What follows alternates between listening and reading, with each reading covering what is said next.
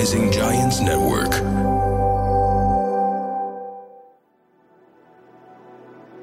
And when they start bombing us, to be honest, I cannot describe what. Still, I remember that light. It's coming from everywhere. I remember that that night, maybe the last 100 kilometers from crossing the border, I continue crying because I felt that I will never come back to Iraq again. This is my home, and let's go. And we lived for 15 years, the most beautiful years in my life. No, I didn't choose New Zealand, sorry. New Zealand chose me. This is the country we have to live. We have to live our life there. We have to end our life there. What I can say is that it is clear that this is one of New Zealand's darkest days.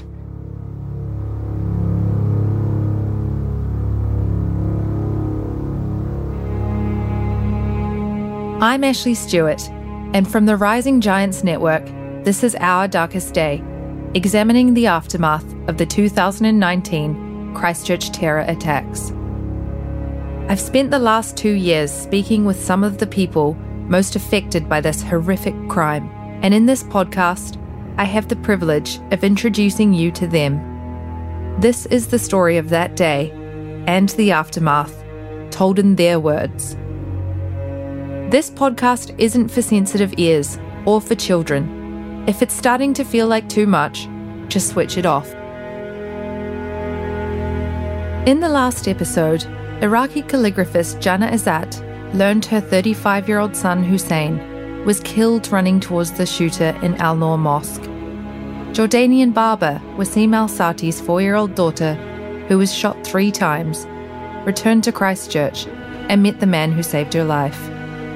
Iraqi engineer Adib Sami spent 3 days in a coma recovering from 2 gunshot wounds. In this episode, we zoom out a bit to learn more about how Jana and Adib came to New Zealand in the first place. Episode 3, The Long Journey Home. Christchurch isn't necessarily the first choice of new home for many immigrants. It's not exactly London, Paris, or New York. Many choose Christchurch for its quietness and its scenery, and because they think that New Zealand is one of the safest countries in the world. For a lot of them, the journey in search of a normal, peaceful life is hard and long. Wasim Al-Sati arrived in 2014 from Jordan and was homeless for his first few weeks in the country as he desperately looked for a job. He slept in his car for 6 months until he was offered work as a barber and saved up enough money to bring his wife and children over. And I want my children to have a voice. I want them to do whatever they want. I want them to be whatever they want, and I want to support them as well. I didn't choose as much as what I want to be when I was young for me to grow up, so I didn't want that to happen to them. And I have done my math, and New Zealand one of the good countries for education and the health system, and the people are friendly. It was pretty much the safest place you can be. Many others, like vascular surgeon Adib Kanafa, came from the oil-rich countries of the Arabian Gulf. Adib is Lebanese, but he was born in Kuwait and then lived and trained in London before moving to New Zealand when a job in his field opened up.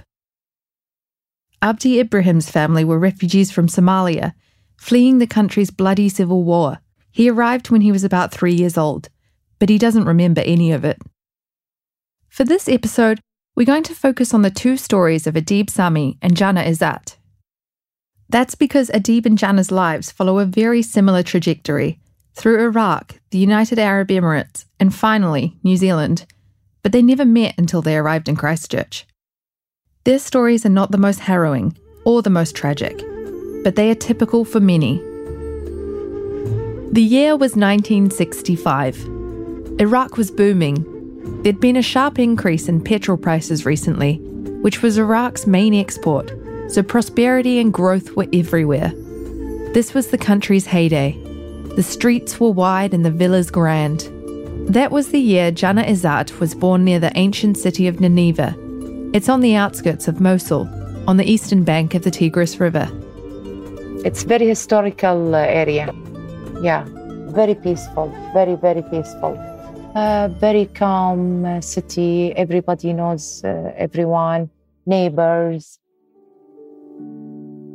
Jana remembers Mosul in the 70s as a cosmopolitan city, prosperous, safe and diverse, a melting pot of Arabs, Kurds, Christians and Jews. Jana's father had gone to America on an agriculture scholarship. He came back and took up a managerial role in a sugar factory. Her mother was a mathematics teacher. Mosul also had a thriving industrial sector, factories for processing wool and tanning leather, as well as textile, sugar and food processing factories, like the one her dad worked in, flourished within the city during the 70s and 80s. The Izzat family, 2 parents and 5 daughters, led a privileged life. Jana and her older sister Farah started learning Arabic calligraphy. They got really good. The early stages, I started with doing calligraphy because my father noticed that I have the talent of doing calligraphy and ornaments. So let's say I didn't start playing like a child rather than starting do the artwork. So he noticed that we have the talent to know. So he tried from the beginning, even before I started to learn ABC. Yeah, it's just like for me, it's like copy and paste rather than text. I have this talent. I can copy any image and paste it with my hands. Like it's built in my memory, and then I can draw it. So let's say in the beginning, I draw the calligraphy rather than writing it as text. As Jana's talent grew, her father began driving his daughters from Nineveh to Istanbul every summer to learn from a famous calligraphist. That's when Jana's star really ascended. I'm in the higher stage of learning calligraphy with the very well-known calligraphist. His name is Hamid Al-Amadi. And in 1975, when I was 10 years old, me and my sister, we got the certificate since that age. So it was like a blow in the media and newspaper, the youngest calligraphist in the world having certified. So it means that I can give this, I can teach. 400 kilometres south of Nineveh, Iraq's capital, Baghdad, was also flourishing. This was where Adib Sami was born, the same year as Jana, in 1965. He was raised in a middle-class district of the sprawling suburb of Al-Qadisiyah. It was a melting pot of cultures and religions too. Christians, Sunni and Shia Muslims, all living alongside each other. One of Adib's best friends was Christian, so the 3 of them used to trundle along to church on Sundays to ogle the beautiful women in the congregation. The favour was returned sometimes when they allowed the Christian friend to come along to the mosque with the other 2 for prayer. It was a time when there was tolerance between religions, before Saddam Hussein came to power and forced Christians from their homes in the 1990s. Adib grew up in a wealthy family of mostly men, with 2 older and 1 younger brother. The Sami family home was a social hub, open to visitors at all hours of the day, something which wasn't possible in family homes with daughters. My father is working in Ministry of Work Department, which is also related to civil engineering. But he was an admin staff. And my mother is a teacher. So they are in Iraq, and during 70 and 80s, if you are a government employee, you can live your life. I remember during the summer, they always travel to spend the summer break in any countries in the neighbors like Egypt. My father, he liked Egypt. So every year he's spending a month or 45 days in Egypt.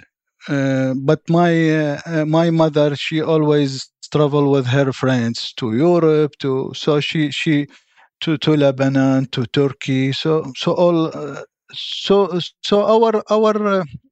our style is a normal family. New infrastructure was being built in Iraq, modern sewage and water pipes and big new highways, in anticipation of the country's bright new future.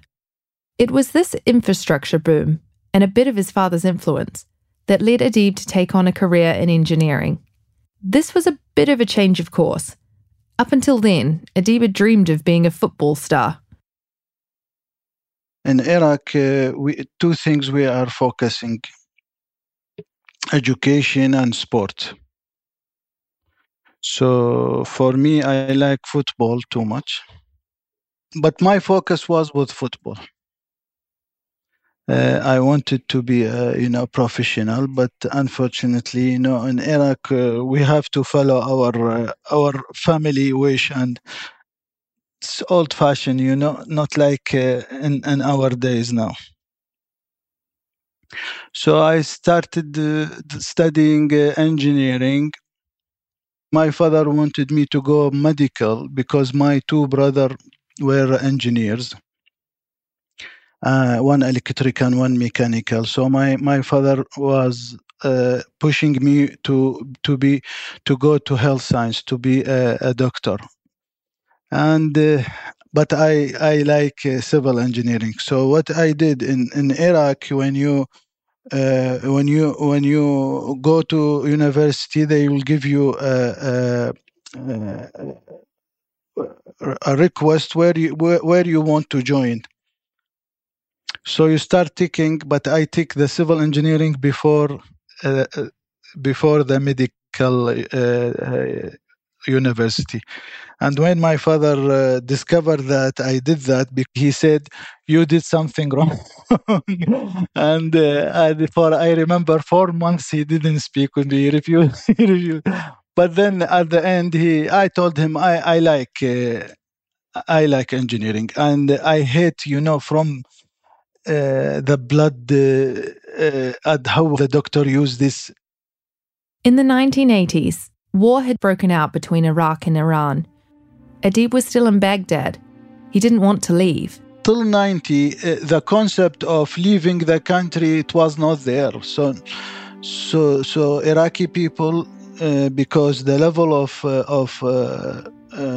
life there is perfect, so nobody will leave Iraq. We all stayed in Iraq. We want to make the families there. But all that changed in the 90s. We start to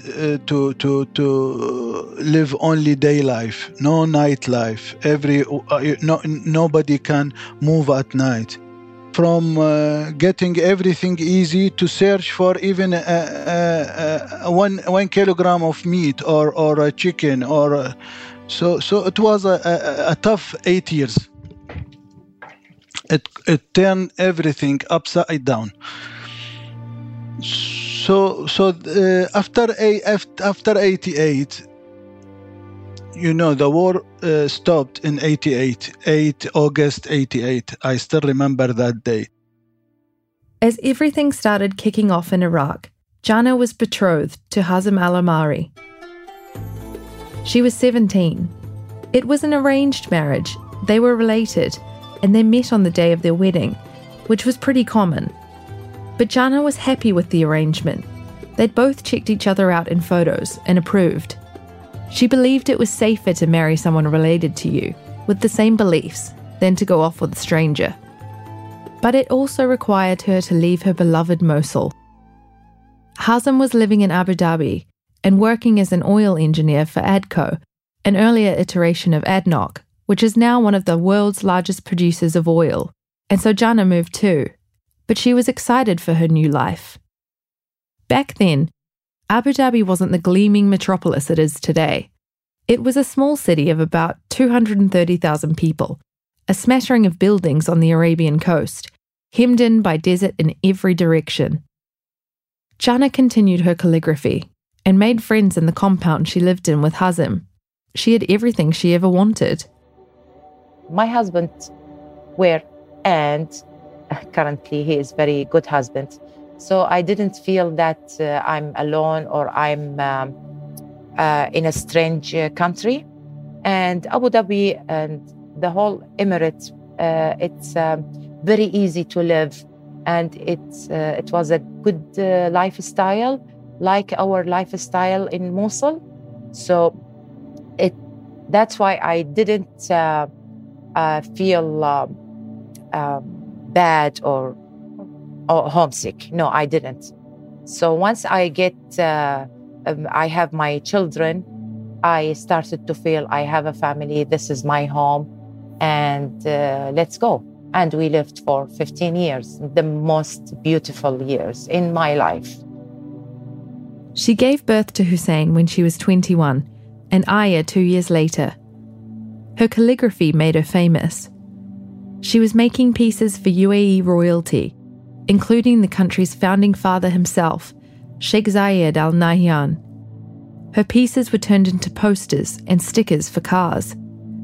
Let's say my period of time, the 15 years that I lived in Abu Dhabi, it was my most beautiful years I lived in. It started new life, a good husband, nice children.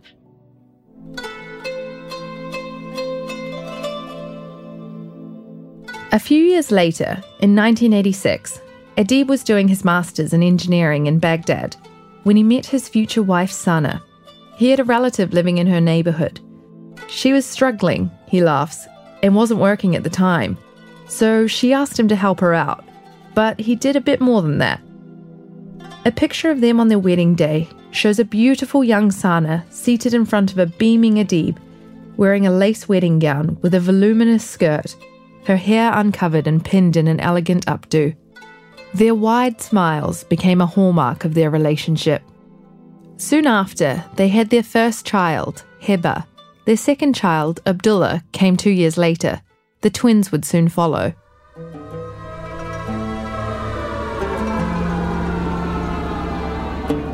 Then the Gulf War started. It was 1990. Iraq had just invaded Kuwait in a dispute over oil prices and production. The US responded by leading a 35-nation-strong campaign to expel Iraq from Kuwait. The world turned against Iraq. That year, on New Year's Eve, Adib met a reporter from CNN who essentially prophesied the coming years. Adib was partying in a hotel to celebrate a friend's marriage when the reporter turned to them and asked if they were crazy and that the US was going to bomb the country. And here they were partying as if nothing was happening. They all waved him off. That wouldn't happen here, they told each other. Adib still remembers the night the bombing started, just a few weeks later. It started in 2:30, something like this, around 2 a.m. And when they start bombing us, to be honest, I cannot describe what still I remember that light. It's coming from everywhere. The bomb, I said this is the end. I will never live to tomorrow morning, because the sound of bombs, that the quantities of I don't know, the explosion they pumped Iraq or Baghdad in that night. Even I told you before, even my wife, when she prepared, the milk for Abdullah that day, he was 1 year, so he's drinking milk. She didn't open the light, because the light of bomb is enough for doing anything, everything. So they start bombing us till 5 o'clock, maybe 2-3 hours. And I said we were lucky that we survived. And yet, he still wanted to stay. He thought the war would be fought without bringing civilians into it. After all, Iraqis had seen many wars, Adib reasoned. Baghdad was their home. That was, until about a month later, when on February 13th, 1991, US Air Forces bombed an air raid shelter that killed 408 civilians. Life started to turn upside down. Baghdad was no longer safe. Poverty skyrocketed. Looting and robberies became big problems. As the years went by, the family lost everything. I start looking for a passport from 1991 till 1996 because Saddam Hussein,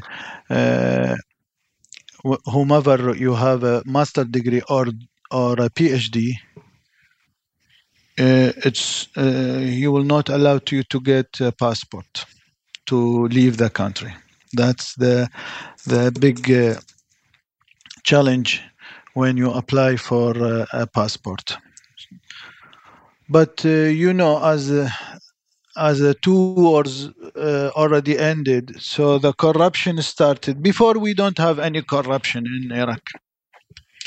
During the 80s, if you ask anyone, he will tell you that Iraq is free from corruption. But unfortunately, once the economy, destroyed and the people will be in need, so the corruption will start. It's normal now. If you see any poor countries, you will see the corruption is there.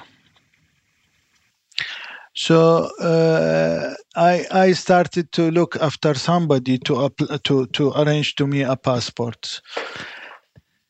And if you imagine who helped me, I think I will tell you his name. He's the Minister of Education who helped me to get the passport to go out of the country. The family decided to move to the UAE, as it was one of the only countries accepting Iraqis at the time. They escaped through the land border to Jordan. Because we are under high pressure from the government. If anyone catch them that they plan to leave Iraq, they will send him to prison. It's not a joke. So I said, Sana, let us plan everything. Then I will tell my family before 48 hours. And you will tell your family also like this. I remember that night my father, he didn't accept what I am talking, and he said, no way I will allow to you. I told him, yes, okay, I will discuss later, but I, decided. So it's no any negotiation. I will not accept any negotiation. I was old enough. It's I was 29 years old. So, and I have family. I have to take care of my family. So I decided to leave Iraq to United Arab Emirates. Adib found the UAE to be as Jana did, safe, calm, and spacious.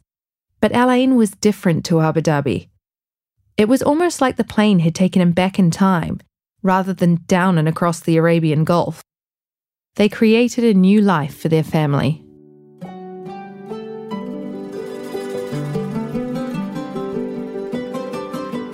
But for Iraqis, the war didn't stay within their homeland.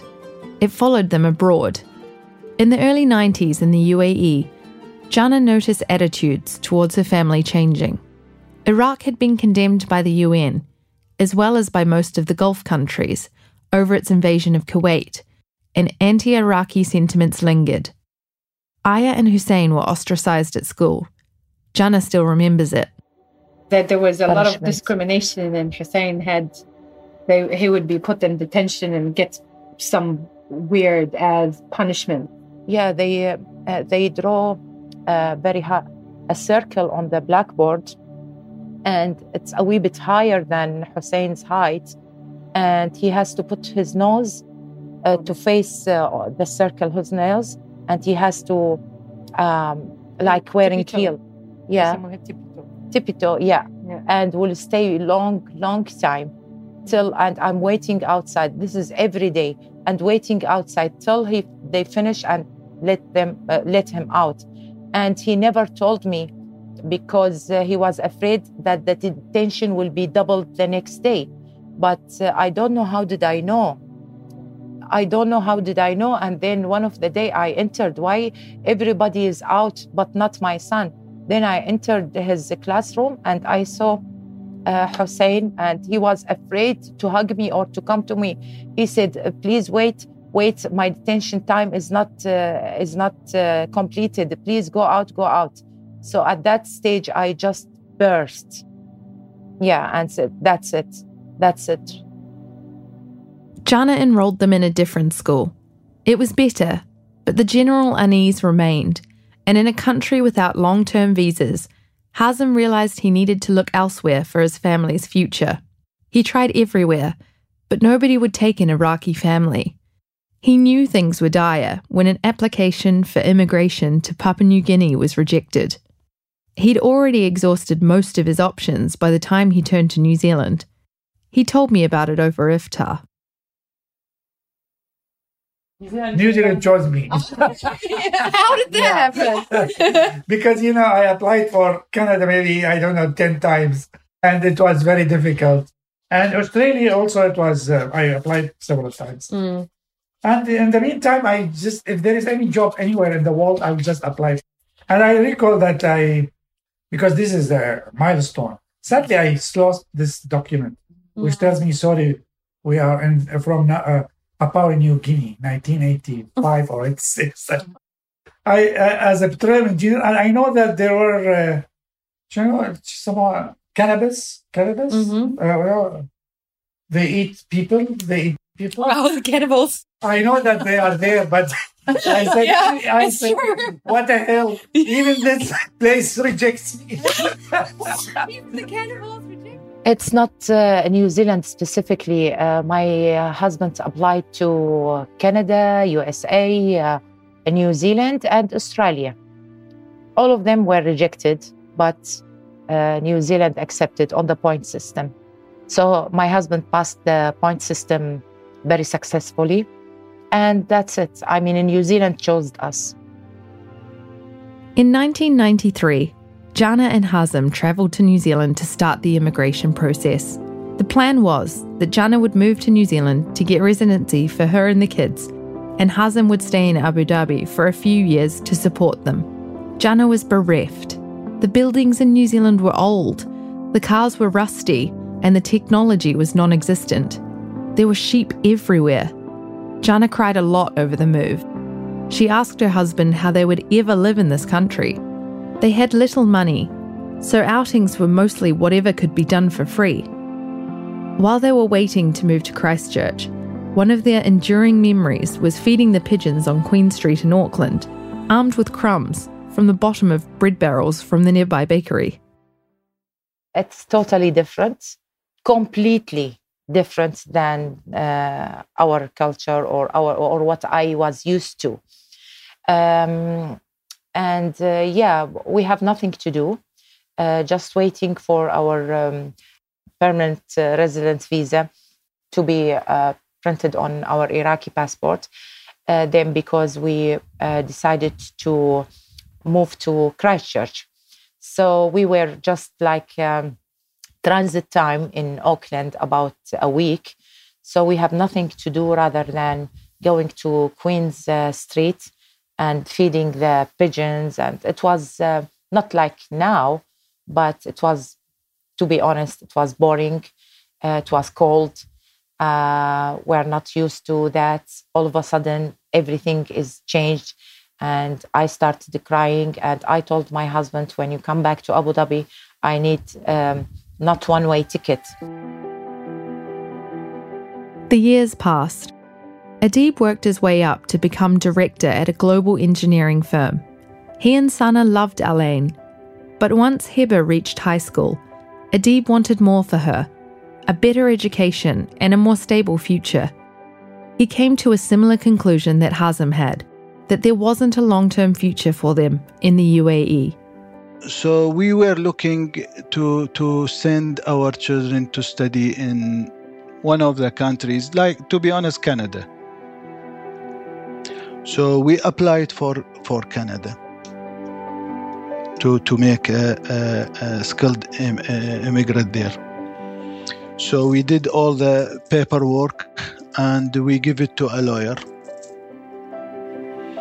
to start relocating to Canada for only the sake of children education. So we were looking where to educate or to make a space or make a seat for our children in universities.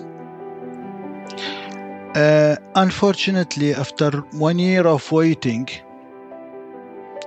the lawyer, he came to us and he said, unfortunately, we lost your papers. I remember Sana, she want to, she starts screaming on the lawyer, and I told her, this is God. You cannot say anything. So what he said, I will apply to you a nice country called New Zealand, and I will not charge you anything. Adib got straight on the internet to research universities and found New Zealand institutions ranked quite highly. He sent Heba as an international student to the University of Canterbury in Christchurch, and Abdullah soon after. He visited for the first time himself for a month in 2008 and absolutely loved it. To be honest, I liked Christchurch because exactly like Baghdad, like Al-Ain. It's a nice, quiet city. The month I spent it there, I spent it, mostly studying the people, the culture, everything, all of them friendly. Whenever you walk, you will never... I surprised that everyone know me before because everyone is saying good morning, good morning. I told him, what's this? Why the people are saying good morning? I don't know them. So they were very friendly. During 2009, I said, Sana, this is the country we have to live. We have to live our life there. We have to end our life there. He decided to split his time between Christchurch and Al-Ain for the next few years, until he was ready to move to New Zealand full-time. His children loved New Zealand. They never wanted to return to the Middle East. When he was in town, Adib went to Al Noor Mosque and tried to get his children to go. Ali tried to go on and off. So did Abdullah. It's why, when Adib saw Ali in the mosque on March 15th, he simply wasn't expecting it. Al Noor was where Adib met Jannah and Hazim. Adib's son Ali and Jannah's son Hussein became friends. Adib describes it as a community centre. It was a place to see friends and catch up, while also observing his faith. Both families struggled with feeling misplaced from time to time. But in the past few years, Jannah had grown to love Christchurch. It reminded her of Mosul. But until they got permanent residency, the family was still shuttling back and forward to Abu Dhabi to see Hazim, and it was tough. So after 6 months, to not lose our residency in Abu Dhabi, so we started every 6 months. The children and I, every 6 months, going to Abu Dhabi to not lose our residency. And then it was out of our budget, 3 of us, twice a year. It was out of our budget. Till we got the citizenship in New Zealand, we became Kiwi. The children were, on the whole, okay. Aya says they weren't taunted for being foreign, but for sillier things like the backpack she took to school. In the UAE, they'd use trundler bags with wheels because of how many books they had to carry. In New Zealand, when you turn up to school with a backpack on wheels, children laugh and ask if you're taking your books for a walk. Jannah made sure her children kept in touch with their roots.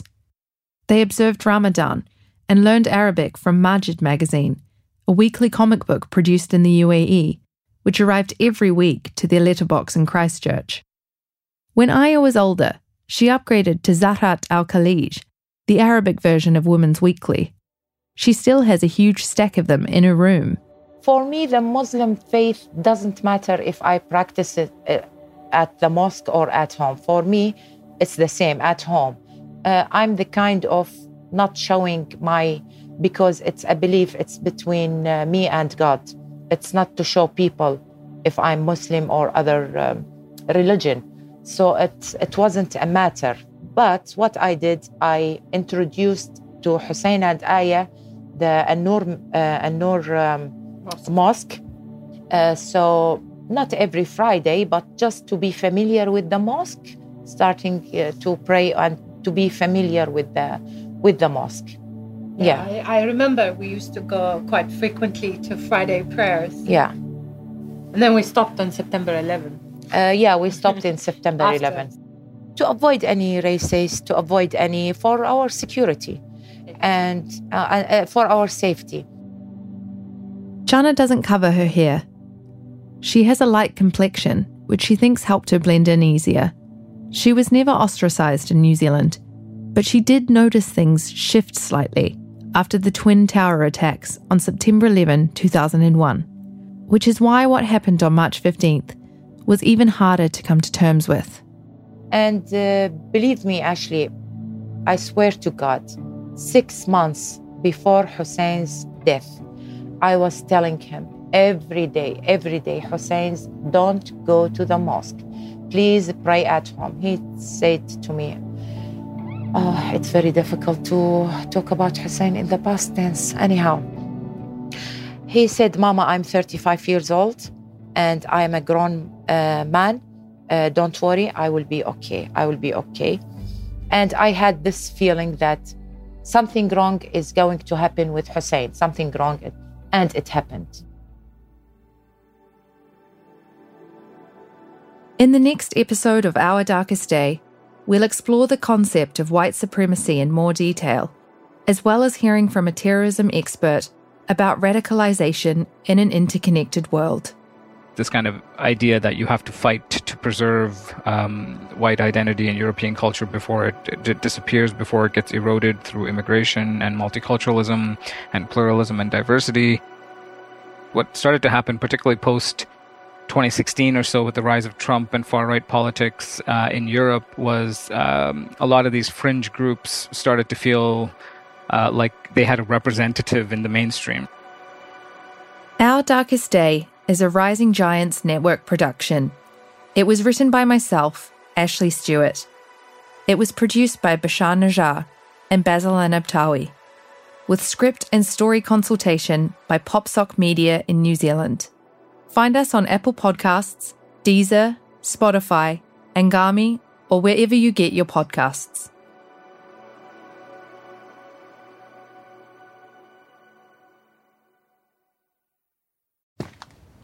Taking charge of your future starts with taking the first steps. And saving up to $30 a month on Cox Internet with the Affordable Connectivity Program makes those steps easy to take. Whether they bring you to click upload on your first short film, or join now for an online book club. Applying is easy. See if you qualify at cox.com/ACP. Non-transferable one per household application and eligibility decisions are made by the FCC.